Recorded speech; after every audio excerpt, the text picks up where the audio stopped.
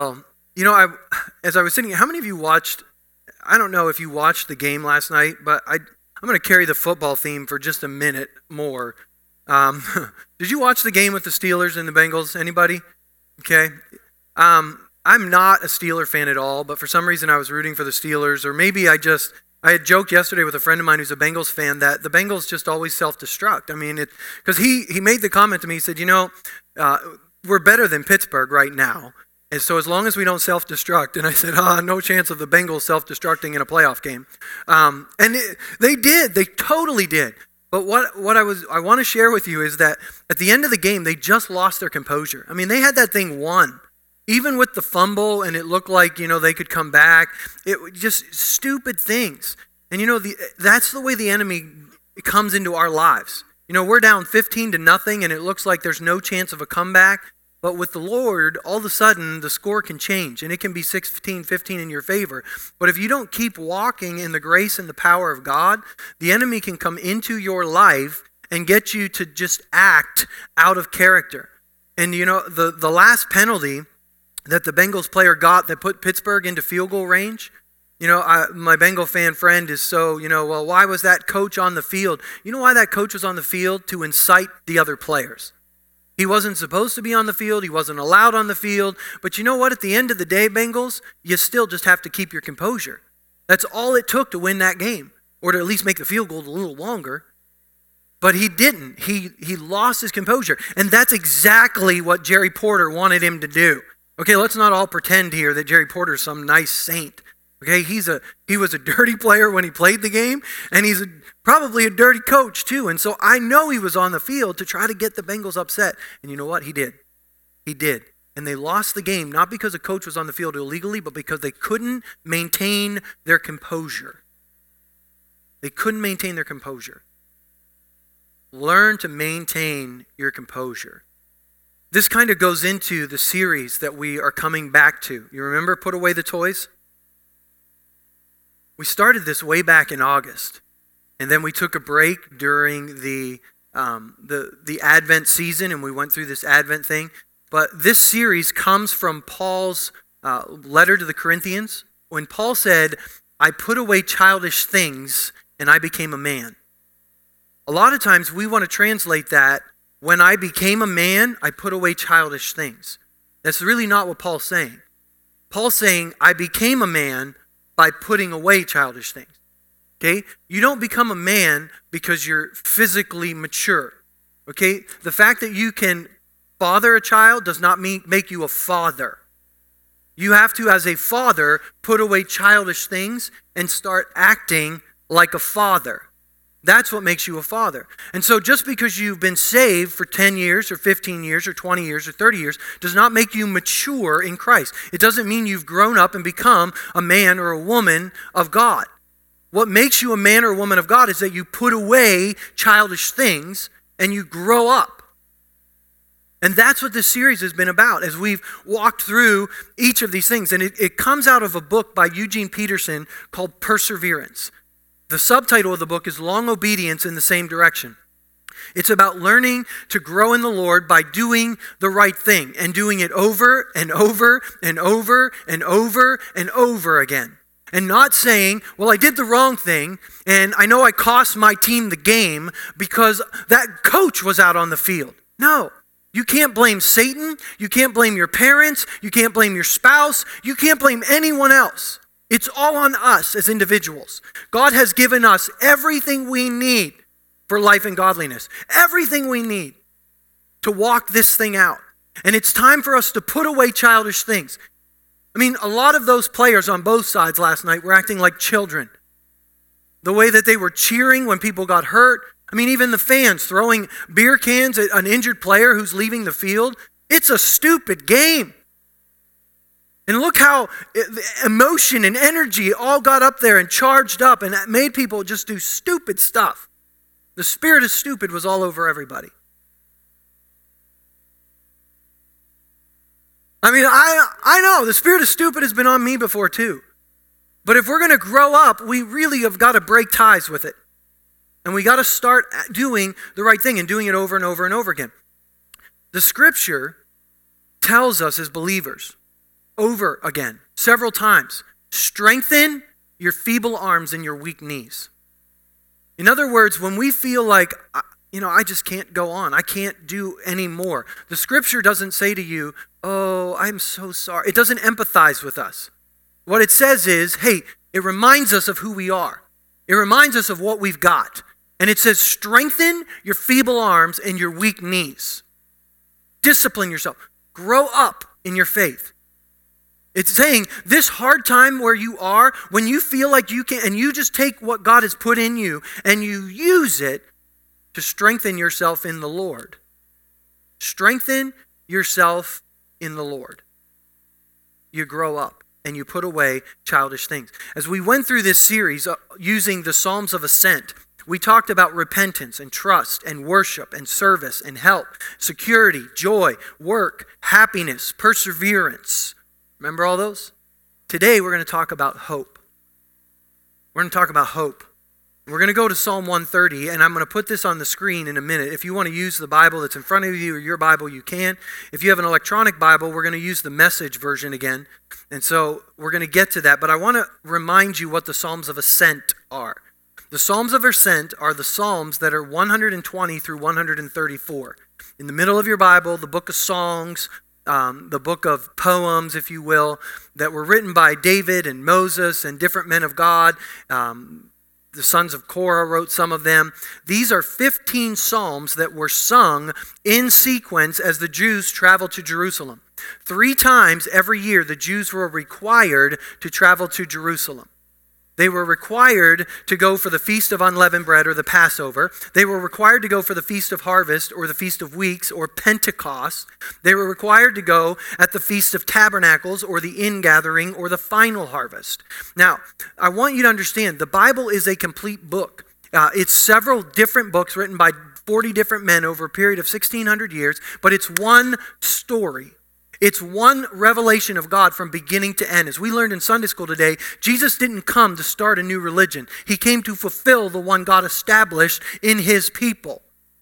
Okay? We are not a new people. We're a different people. We have been grafted into the nation of Israel. We are God's people. We are not Christians separate from Jews. We have been grafted into God's family. This is a complete story and a complete book. Okay? And that makes sense because this Feast of Unleavened Bread, the Passover, is when Jesus died. The Feast of Pentecost, when they were required to appear before God, was the day of Pentecost when the Holy Spirit was poured out on the believers. The Feast of Ingathering, the final harvest, represents Jesus coming back to earth a final time. In the Old Testament and New Testament, everything comes together. It's a complete story and a complete book. So as they ascended to Jerusalem, because Jerusalem's like the highest point in Israel, except for, Mount Hermon, which is way up at the top, which is, a mountain with snow on it. But Jerusalem was high. So wherever you went up to Jerusalem. It wasn't like people from North Dakota who went up to Aberdeen. Okay, you didn't. You went down to Aberdeen. Okay, but they went up to Jerusalem. Wherever you came from, you're going up. Not only that, but Jerusalem's the spiritual high point. So wherever you are in the land of Israel, Jerusalem is up here spiritually. You're ascending to it. That's why they're called the Psalms of Ascent. For us, as we are growing in our relationship with the Lord, as we're ascending to Him. Now, we know He lives inside of us. We know that He's wherever we are. But we are ascending to Him. We're going from glory to glory to glory, as the New Testament says. So all of this to remind us that these Psalms are helping us to ascend to Him. Okay, so all of the things that we've talked about, and now today as we look at hope, Psalm 130 says this, help, God, the bottom has fallen out of my life. Master, hear my cry for help. Listen hard, open your ears, listen to my cries for mercy. If you, God, kept a record of wrongdoings, who would stand a chance? As it turns out, forgiveness is your habit, and that's why you're worshipped. I pray to God, my life a prayer, and wait for what He'll say and do. My life's on the line before God, my Lord, waiting and watching till morning. Waiting and watching till morning. O Israel, wait and watch for God. With God's arrival comes love. With God's arrival comes generous redemption. No doubt about it, he'll redeem Israel. Buy back Israel from captivity to sin. If you feel like the bottom has fallen out of your life, this psalm's for you. If you've never felt like that, I promise you, at least one time in your life you will. This psalm is for you. The first thing that this psalm teaches us is that to be human is to be in trouble. To be human is to be in trouble. It says right from the beginning, the bottom has fallen out of my life. But a Christian is a person who decides to face and live through suffering. And if we don't make the decision to face and live through suffering, we will be in danger on every side of our lives. We are going to face the risk of becoming a cynic. We're going to have the risk of sinking into a deep despair. And so Psalm 130 not only grapples with suffering, but it sings its way through suffering. It provides hope for those who have committed to follow Christ even through suffering. If you are only going to follow Christ when life is good, and you are not going to follow him or trust his word or put it into practice when life is hard or when you're suffering, you're going to be in danger. Because suffering is a part of what it is to be human. Jesus said, you will have trouble. So the psalm begins in pain. Help, God. The bottom has fallen out of my life. Master, hear my cry for help. Listen hard. Open your ears. Listen to my cries for mercy. The psalm is an anguished prayer. And the psalmist sets this anguish out in the open, and he voices it as a prayer. In doing that, he gives dignity to suffering. What that means is he doesn't make suffering something that we should be embarrassed about. He doesn't make suffering something that we should hide away in a closet somewhere. He kind of condemns the notion that people with real faith don't really suffer. He gives us hope in the midst of suffering. He gives us value even when we're suffering. He doesn't treat suffering as a puzzle that has to be explained. What he does is he sets suffering right out in the open, right out squarely in the face of God, passionately before God, and he acknowledges it, he expresses it, he describes it, and then he lives it. That's all he does. See, we live in a time when everyone's goal is to be perpetually happy. That's what our goal is. We strive to be healthy, we strive to be happy. And if we fail to be either one of those things, all of a sudden we've become a problem for everyone else to solve. A host of well-intentioned people will now make entrance into our life. And all of them will know the reason why we're suffering. They'll be quick to point out what we have done wrong to get ourselves into the position that we are now in. Then they will have a prescription for us. They will know the way out of this suffering. Psalm 130 offers no quick fixes. It doesn't give us any easy answers. There's no lectures on suffering. There's no Band-Aid treatments. There's no coverings to hide it from the view of others. We're not told to take a vacation. We're not told to take a new drug. We're not advised to get a hobby. There's not a publicity cover-up. There's no self-help plastic smile campaign. Suffering is simply held up, proclaimed, and prayed. That's all it's done. Christians are not to celebrate suffering. Psalm 130 isn't telling us make a religion out of it. It doesn't tell us to be some type of masochist who gets pleasure in being mistreated or in suffering. It doesn't teach us that you are only truly holy when you're suffering. It doesn't think that misery is a sign of great righteousness. But suffering is accepted, but it's not sought after. Nowhere in this psalm are we told to seek after suffering unnecessarily, to bring some kind of pain on ourselves so that we can draw closer to God. But what it does say is suffering is inevitable, and in the midst of it, it will draw you closer to God, or it will push you further away from him. The second important thing this psalm does for us is it immerses the suffering in God. All throughout this psalm, God is seen as very personal and very concerned. Psalm 100 that we read earlier today reminded us that we are his people. We are the sheep of his pasture. This psalm shows a specific knowledge of God as our Redeemer. 8 times in this psalm, the name of God is used. And every time it's used, every time he is addressed, it reveals for us something about his character. God is understood as the one who forgives sin. God is the one who comes to those who wait and hope for him. He's characterized by steadfast love. He's shown to be one who brings redemption, and that he will ultimately redeem Israel. In the midst of suffering, we see in Psalm 130 that it's only God that makes the difference. God acts positively towards his people. Look at the words that the psalmist uses. God is not indifferent. He does not reject. He's not acting arbitrarily. He's not stingy, providing only what we need for basic survival. And because what we know about God, we are able to face suffering, acknowledge suffering, accept suffering, and live through suffering, through hard times, through despair. We know that suffering can never be the ultimate. It's never the bottom line for us. The psalm reminds us that God is at the foundation and God is at the boundaries of suffering. If God were any different than he is, none of us would make it. Look at what he says. If you, God, kept records on wrongdoings, who would stand a chance? But as it turns out, forgiveness is your habit, and that's why you're worshipped. The two great realities of Psalm 130 is God is real and suffering is real. We accept suffering and we believe in God. Now, there's more than just a description of this reality. There's also a procedure in what to do about it.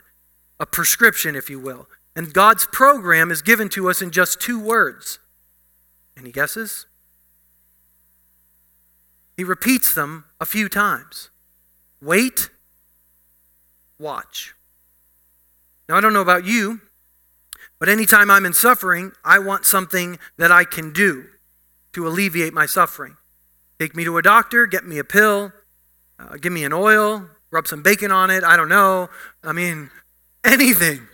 You know, what's funny is I bite my fingernails, and sometimes I bite them too much and they get infected. And so, yeah, I know. I just read on Facebook that somebody died from an infected finger. Mine have never been infected that bad. But pray for me, I need to break the habit. But it does help my immune system to be incredibly strong because of the nasty stuff under your fingernails. I digress. But one time when I was a child, it got infected. And you know, my grandma told my mom, she said, wrap some bacon around it while he sleeps. Literally. We wrapped bacon around my finger while I slept and put a cloth over it. And in the morning, it was not infected anymore. So I'm not recommending that bacon cures infection. Please see your doctor for more advice than what my grandma gave. I love grandma. She is in heaven right now saying, when you get here, we're going to have a talk. But the words wait and hope in this psalm are connected together for us. They add up to hope.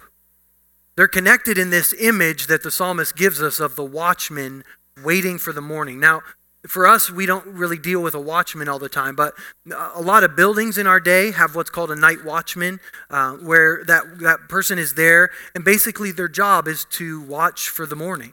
I mean, they're to be aware of any dangers, but I mean, their job is to watch the building till morning. And the thing is they can do nothing to make the morning come. Their job is to watch and wait for the morning. And you know what the funny thing is? Every single time, morning comes. Every single time. And they did nothing to make it come. The watchman is alert to the dangers. He gives others comfort and safety knowing that there's a watchman there till it's time to work again or play again. And so the psalmist says that our watching and our waiting and our hoping is based on this same kind of conviction. Just like the dawn comes every single morning, we are sure that God is actively involved in his creation. God is actively involved in our redemption. And so because of it, we know that even in the midst of suffering, God is at work, He is surrounding us, and that dawn is going to come.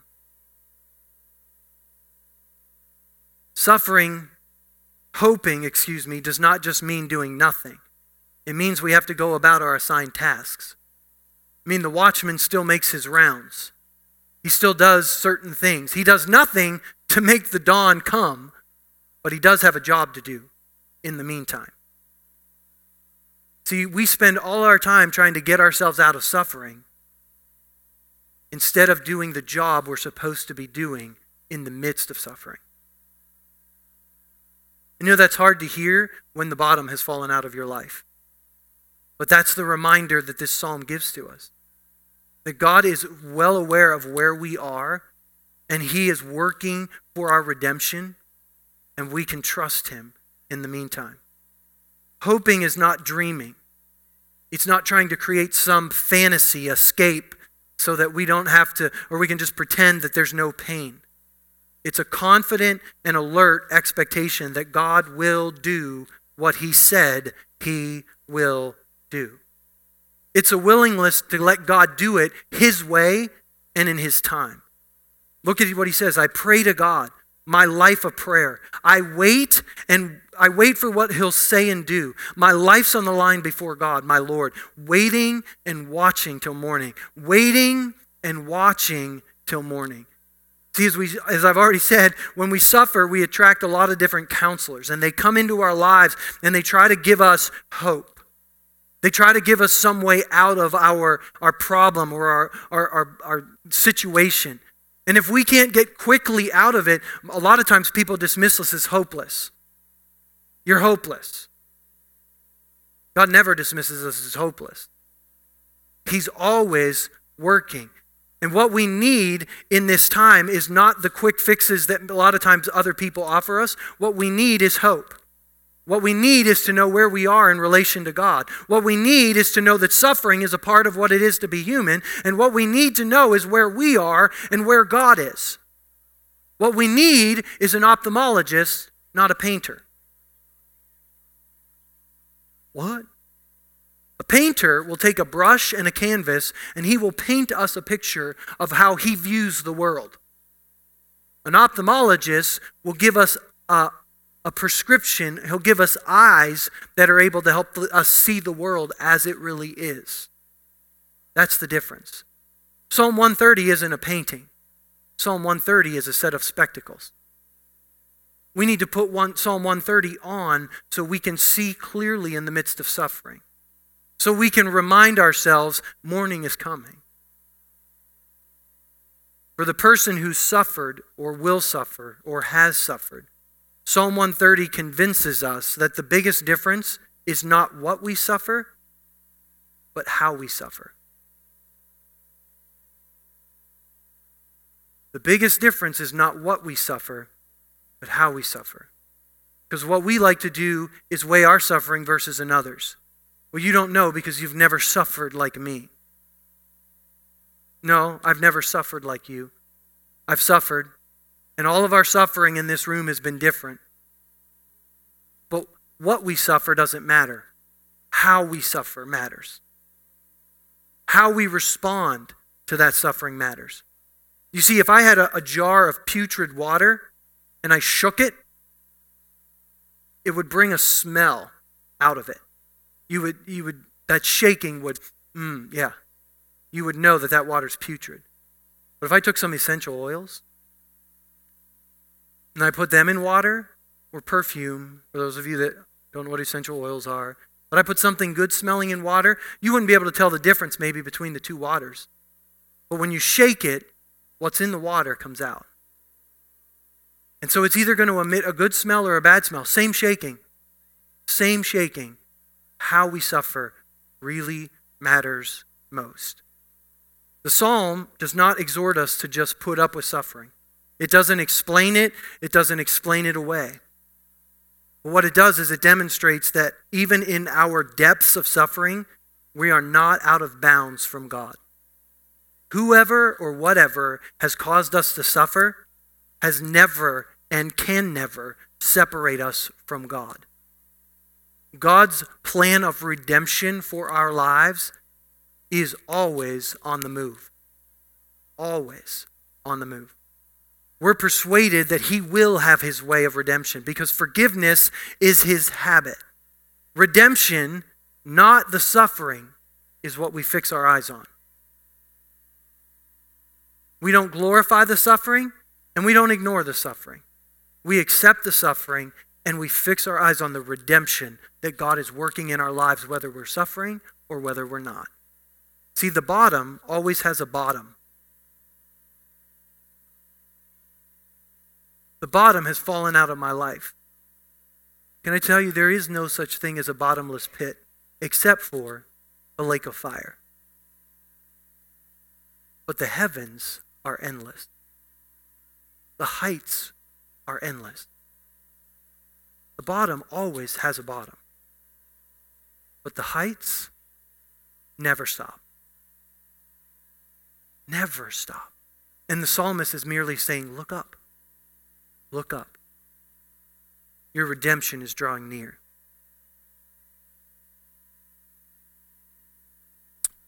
In James chapter 1, it says these words. Let me skip to it. Consider it pure joy, my brothers and sisters, whenever you face trials of many kinds, because you know the testing of your faith produces perseverance. So let perseverance finish its work, so that you may be what? Mature and complete, not lacking in anything. Let perseverance finish its work, so you will be mature and complete. Don't celebrate the suffering. I know we have that one example of the apostles leaving when they were beaten, considering themselves worthy to be able to suffer for Jesus. Let's not make a doctrine out of that. No one else in Scripture is really celebrating the fact that they're being beaten. I mean, Jesus, for the joy set before him, endured the cross. He didn't celebrate the cross. Gethsemane wasn't, oh, yeah, thank you, Father, for this opportunity to serve you this way. Woohoo! It was not my will, but yours be done. And so I'll embrace suffering, knowing what it's going to produce. See, we look at a situation and we say, well, this one looks like it's going to cause me more pain than this one. I'll take this one. But God says, no, I want you to choose this path. But God, do you understand? That's going to cost me more. That's going to hurt me more. I don't want to choose that. What about this path over here, God? And Jesus looks at both of these options square in the face and he says, he knows full well this path of suffering. So he says, God, if it's possible, let this cup pass from me. But not my will, your will be done. And so he puts this path away and he humbles himself and keeps himself obedient to God, even to the death on the cross, never celebrating it. Heaven did not rejoice about the cross. It rejoiced at the effects of the cross. No one's expecting you to do cartwheels when you're in the midst of suffering. We're not expecting you to put on some plastic happy face and say, I'm suffering for Jesus. But what you have to do is you have to fix your hope on the morning that is coming. Otherwise, you're going to sink further and further into despair. I want to close with Romans chapter 8. Maybe you've already thought of Romans chapter 8 in light of Psalm 130.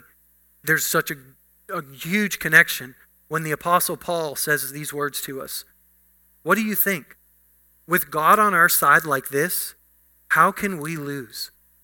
If God didn't hesitate to put everything on the line for us, embracing our condition, exposing himself to the worst by sending his own son, is there anything else he wouldn't gladly and freely do for us? And who would dare tangle with God by messing with one of God's chosen? Who would dare even to point a finger? The one who died for us, who was raised to life for us, is in the presence of God at this very moment, sticking up for us. Do you think anyone is going to be able to drive a wedge between us and Christ's love for us? There is no way. Not trouble, not hard times, not hatred, not hunger, not homelessness, not bullying threats, not backstabbing, not even the worst sins listed in Scripture. They could kill us in cold blood because they hate you. We're sitting ducks. They pick us off one by one. None of this phases us because Jesus loves us. I am absolutely convinced that nothing living or dead, angelic or demonic, today or tomorrow, high or low, thinkable or unthinkable, absolutely nothing can get between us and God's love because of the way Jesus, our Master, has embraced us. I'm not a big fan of the Message version either, but I love that. And maybe you heard your own version because you're like, I like my way better. But understand this, nothing can separate us from God's plan for us. And what is his plan for us? Redemption. Redemption. Nothing can stop it. Suffering is just a part of what it means to be human. God's plan for us is redemption, and he will have his way. This psalm is a reminder that no depth will ever separate us from the love or the purpose of God. I hope that this psalm has restored hope to your heart. Because in the midst of suffering, here's what I know. Dawn is coming. It always has, and it always will. And so, Father, I thank you today for your word. I thank you that in the midst of a life that is filled with uncertainty, that we have a certain hope. I thank you that even when it feels like the bottom has fallen out of our lives, because something has happened that has completely taken us by surprise,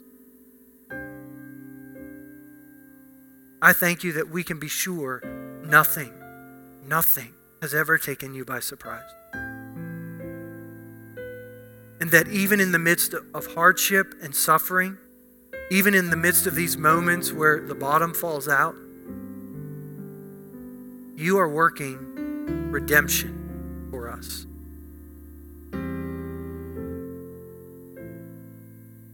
Father, I pray today especially for those in this room that find themselves falling right now, where the bottom has fallen out in some area of their lives. Father, restore hope today. Faith comes from your word, hearing your word. Holy Spirit, help them to hear your word today. That you are the faithful God. That your mercy is everlasting. You are faithful to every generation. That we are your people. We are the sheep of your pasture.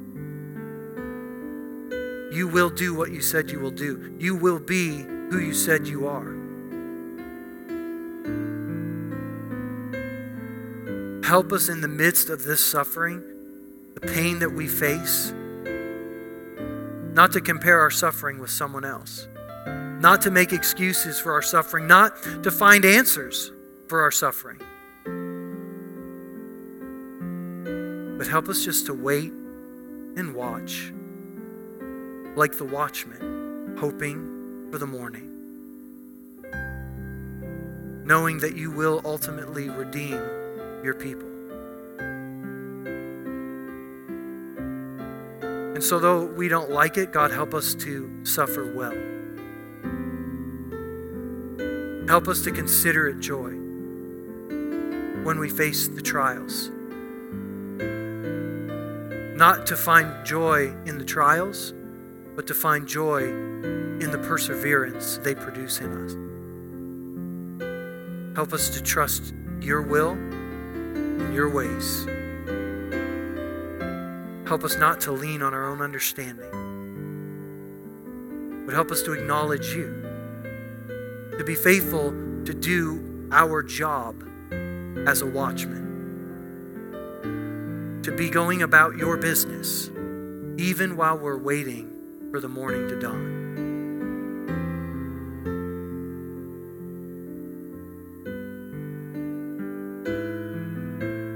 Father, give us eyes today that see and see clearly.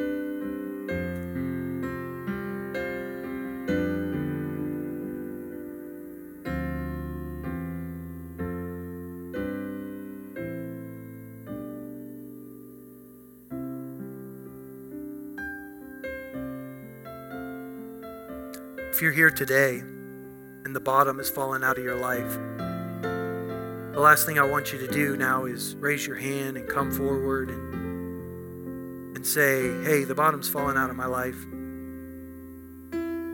Even though the psalm has declared there's nothing to be embarrassed about. This psalm condemns the lie that people of faith don't suffer. Even if your suffering is a result of something you've done, Jesus is the author and finisher of your faith. And he's not in heaven today, standing before the Father, accusing you or condemning you. He's interceding for you.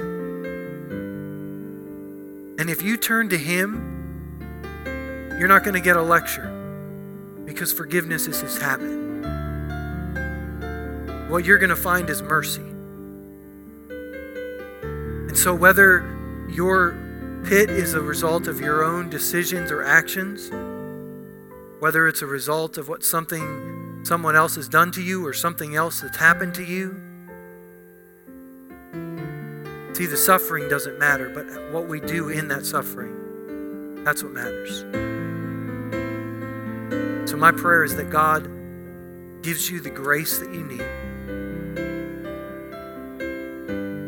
to hold your head up